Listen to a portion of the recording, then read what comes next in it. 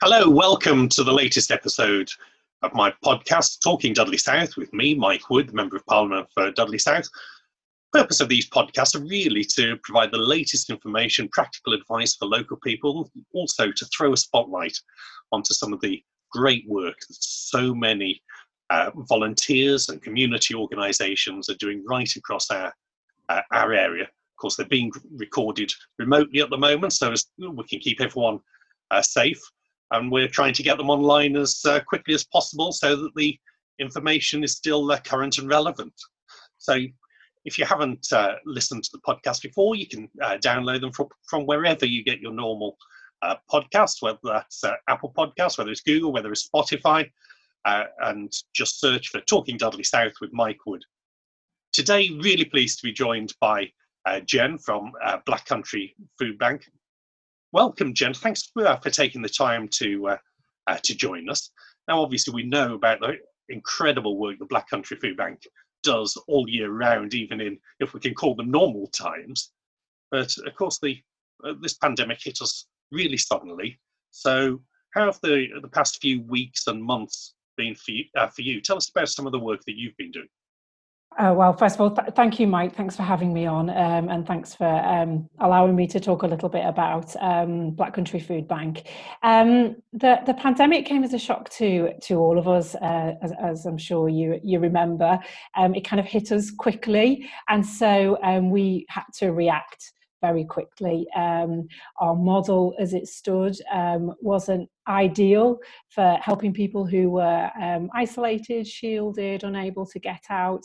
So we had to adapt pretty swiftly, and we did a very good job of that, I have to say. Of course, the food bank is the designated distribution point for Dudley. The council nominated the food bank because of obviously the expertise you have in getting food and supplies to some of the most vulnerable people in our community. So talk us through the process of how you've been getting donations, both in terms of supplies of food during the outbreak, and also, of course, any financial contributions that you may be receiving from the community to help keep you going. What food items have you needed the most, and where have the shortages been?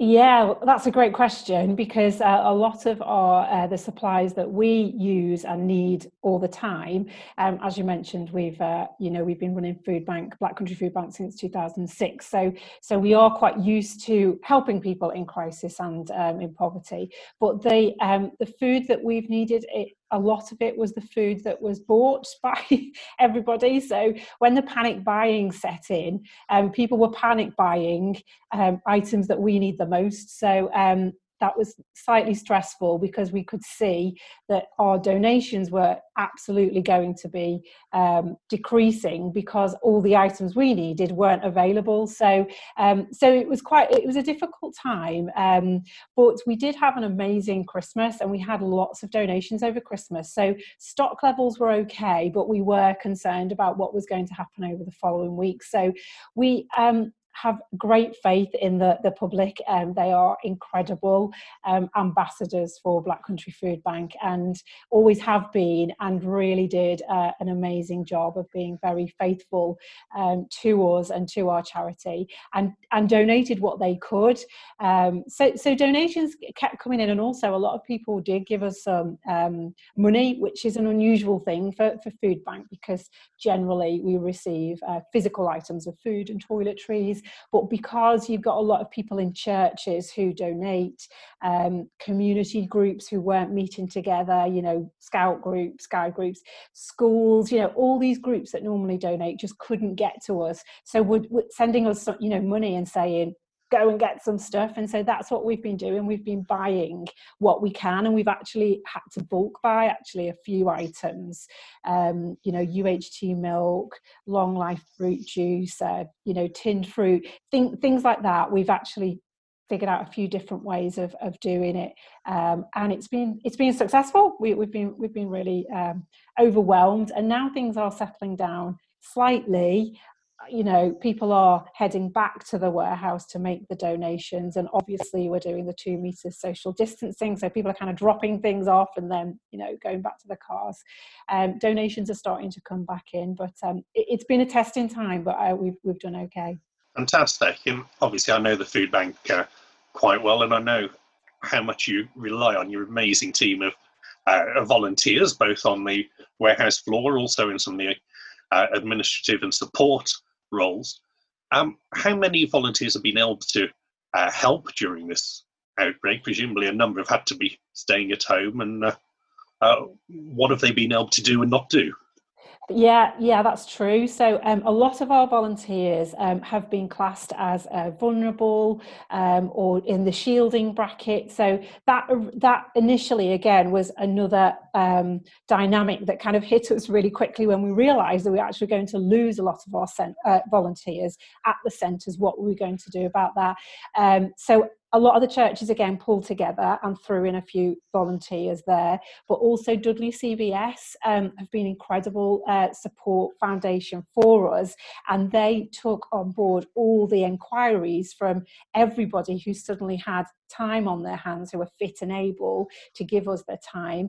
They registered through Dudley CVS, and they ended up with a database of over 500 people. So that was amazing, because we dipped into their database and they kind of did the vetting of the types of person we needed, and we ended up with a new team at the warehouse in Briley Hill pretty much within the first week. So that team is still here because you know, as I said, some of our volunteers are you know, do have health conditions and that sort of things, and we would never want to put anybody in any sort of situation that would make them vulnerable to the COVID-19. So we've got a team here, and that's kind of happened across as well, all the other centres. So yeah, that's been amazing, and we're very grateful to Dudley CVS for everything they've done for us. Great. So if people listening to this podcast have either got time to volunteer, or maybe are able to donate, whether that's food or financial donations, where should they go? What should they do? Well, they can go to our website and find out all the information they need. That's all there, and that's www.blackcountryfoodbank.org.uk. And so that all the information's there about donating financially, donating food, what our shortages are, where people can donate, how you can register to volunteer. Everything's available on there. But if they wanted to call the office as well, our number at the office is 01384 671 250, and they'd be more than welcome to give us a call, and we can help with that. Excellent. And say I've seen many of the vulnerable families that you work with all year round, but presumably during this outbreak, we know that it's caused a lot of hardship amongst people who may not have been working. In some cases, they weren't able to be furloughed. So, what kind of people have you been helping over the past few months? And do you have any sense as to how many people you've been able to help, and how that would compare to, I say, this time in most years? Yeah, so the demographic of people we are helping has really increased. So the floodgates opened, and all of a sudden we had elderly people who really needed food delivering to, whether they were on the shielded list or not. You know, while the government was kind of catching up with all that, we were helping, and still are helping, to deliver to a lot of older people. You've got a lot of people who are disabled who couldn't get out to shops. And you've just got a lot of people who actually don't have much of a support network. So as much as community has been really incredible, and people have helped their neighbours, there are other people who actually haven't had that as an option. So maybe haven't got family nearby, or they've got family who are shielding. So that normal support system for them has gone. So that's where Food Bank steps in and kind of has helped enormously there. So it's just been so many different types of families and people have suddenly needed our help. help, and it's been an incredible thing to actually be able to help them, and that's been great. So when it comes to figures, we're putting a lot of them together at the moment. We're just trying to catch up, to be honest, with things like numbers, but we know that we've provided food for since January to the end of April, 7,000 adults, and that compares to, I think, last year in the same space of time it was 4,000. So yeah, so it's quite a lot more, and just always remember that 2,500 of that 7,000 were children under the age of 14. So that's quite a lot, because obviously we saw the school meals drop out as well quite quickly. So that's quite a big increase. April was a 60% increase compared to last year, and we're just putting together the figures for May. So yeah, it's been a busy old time. And I know when the food packages for shielding, for people who are shielding, was first launched, the government asked the food suppliers to also send, as well as obviously the food packages, directly to the extremely vulnerable people. They asked food suppliers to send extra food through councils, but in Dudley's case through the food bank, to help top up some of your existing stocks. So did you receive much of that? Yes, we did. That's been an incredible boost for us, and that's been a real help, because, as I talked about earlier, the dip in the donations has had an effect on us. So that came just at the right time. It was amazing, and we're really grateful for the support there. And it was items that we needed as well. So that's so important, because we get a lot of donations of things like chocolate and crisps and things like that, and that's lovely as a treat, but our food parcels are designed to make meals. They're nutritional, they're balanced, they're designed to give somebody an actual meal to fill them up. So as much as donations like that are lovely, and we do give them out, and we don't mind donations like that, the donation from the council was items that actually go in our parcels that are really vital, what we would call our vital items. So yeah, that was amazing. Yes, and I know from time to time, helping out with Mike and the team on the warehouse floor and sorting some of the donations that are coming in, how important that the long life milk is, the dried pasta and rice, the tinned vegetables, fruit, meat, that can have 18 months, 2 years shelf life on. Obviously, allows you to be much more flexible with how you help people. Yeah, that's it. And breakfast cereal as well, because it's 3 meals a day. So we try and make sure that we've got a good breakfast, a lunch and a tea, enough to keep a family going for a few days. So yeah, you're absolutely right, Mike. Yeah. And obviously it's been a really challenging time for the community, as well as obviously for yourselves, the food bank. But have you come across any positive stories that you're hearing, or come across the shining light in this crisis? Yeah, lots actually. The great thing about being part of Food Bank is Food Bank have been part of the good news side of the story. So that's been a real honour to be part of that. And I'm sure all the team would say the same thing as well, that I work with here. But I think we've had lots of calls back from people who have had a food parcel and have just said, that was literally saved my life. That kind of dramatic, but I think it has been true. And the support from different sections of communities as well has been really incredible. So with church support, public support and community support, those 3 avenues have all been a real shining light in what's been a very difficult time for a lot of people.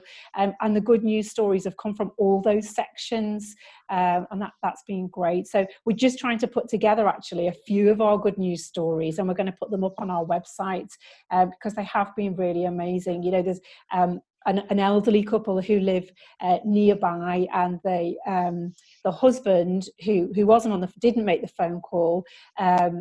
We found out it was his birthday, so dropped a cake in, put a few nice things in there just to kind of make things a little bit easier for people. And that was on Sunday, so we're hoping that went down well with that couple. So it's been really great to hear how Black Country Food Bank and all the sections in community have been helping out, really. And yeah, it's been good. And things like that really do mean so much to people. As we start to come through this horrendous outbreak and begin to look at rebuilding and recovery, if you could give one message to the people listening to this podcast and to the wider community, what do you think your message would be? From a Black Country Food Bank point of view, it would be keep going and don't stop supporting us, keep it going. We're still going to, while the lockdown eases, that doesn't mean our demand is easing at all. We could have actually an increase in demand due to furlough and just isolation. Generally, people are still quite nervous of coming outside, so just keep going, keep supporting us, keep donating, keep letting us know that what we're doing is working, and the good news stories, keep them coming. And I think a message from me would be thank you to everybody, a massive thank you for all the support, which has just been amazing. Fantastic, and I'll add my thank you to everybody who's been working so hard across the community, whether it's at the food bank, whether it's in any number of charities, faith groups, wider community organisations. The past 3 months, it really has made the difference to an enormous number of people, and particularly vulnerable people in our community. And thank you, Jen, for joining us today to set out what the food bank has been doing. I say it really is one of the things I enjoy most and really appreciate most being a Member of Parliament, is seeing the amazing work that's being done, often with very little publicity, very little recognition, every single week of the year, which has become even more vital over the past 3 months. So thank you for taking the time today. For people who would like to find out more about how they can help, whether that's volunteering or donations, as Jen said, best place to look is the Food Bank website. So I'm hoping I remember this correctly. I've got blackcountryfoodbank.org.uk. And Jen, you'll have to help me with the phone number, I'm afraid. No, that's no problem. So it's 01384 671 250. Or, of course, people can also register through Dudley CVS if they're looking to volunteer more broadly. Thanks so much for joining us today. Until next time, stay safe, stay well, and together we can look forward to that rebuilding, to seeing our loved ones again and starting to get back towards some semblance of normal life. Thanks so much.